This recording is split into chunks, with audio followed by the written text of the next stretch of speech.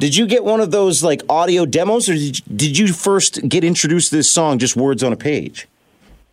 No, it was an audio demo, and actually it was quite a good demo. From there, I loved the feel of it. I loved the lyrics. I loved the melody.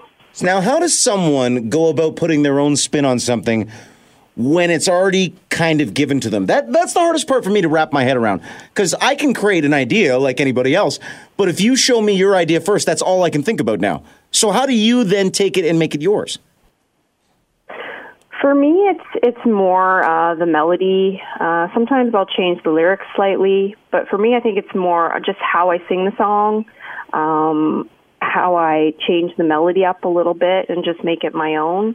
And with the demo, my producer's really good at just looking at the instrumentation of the song and just changing things up when he can as well.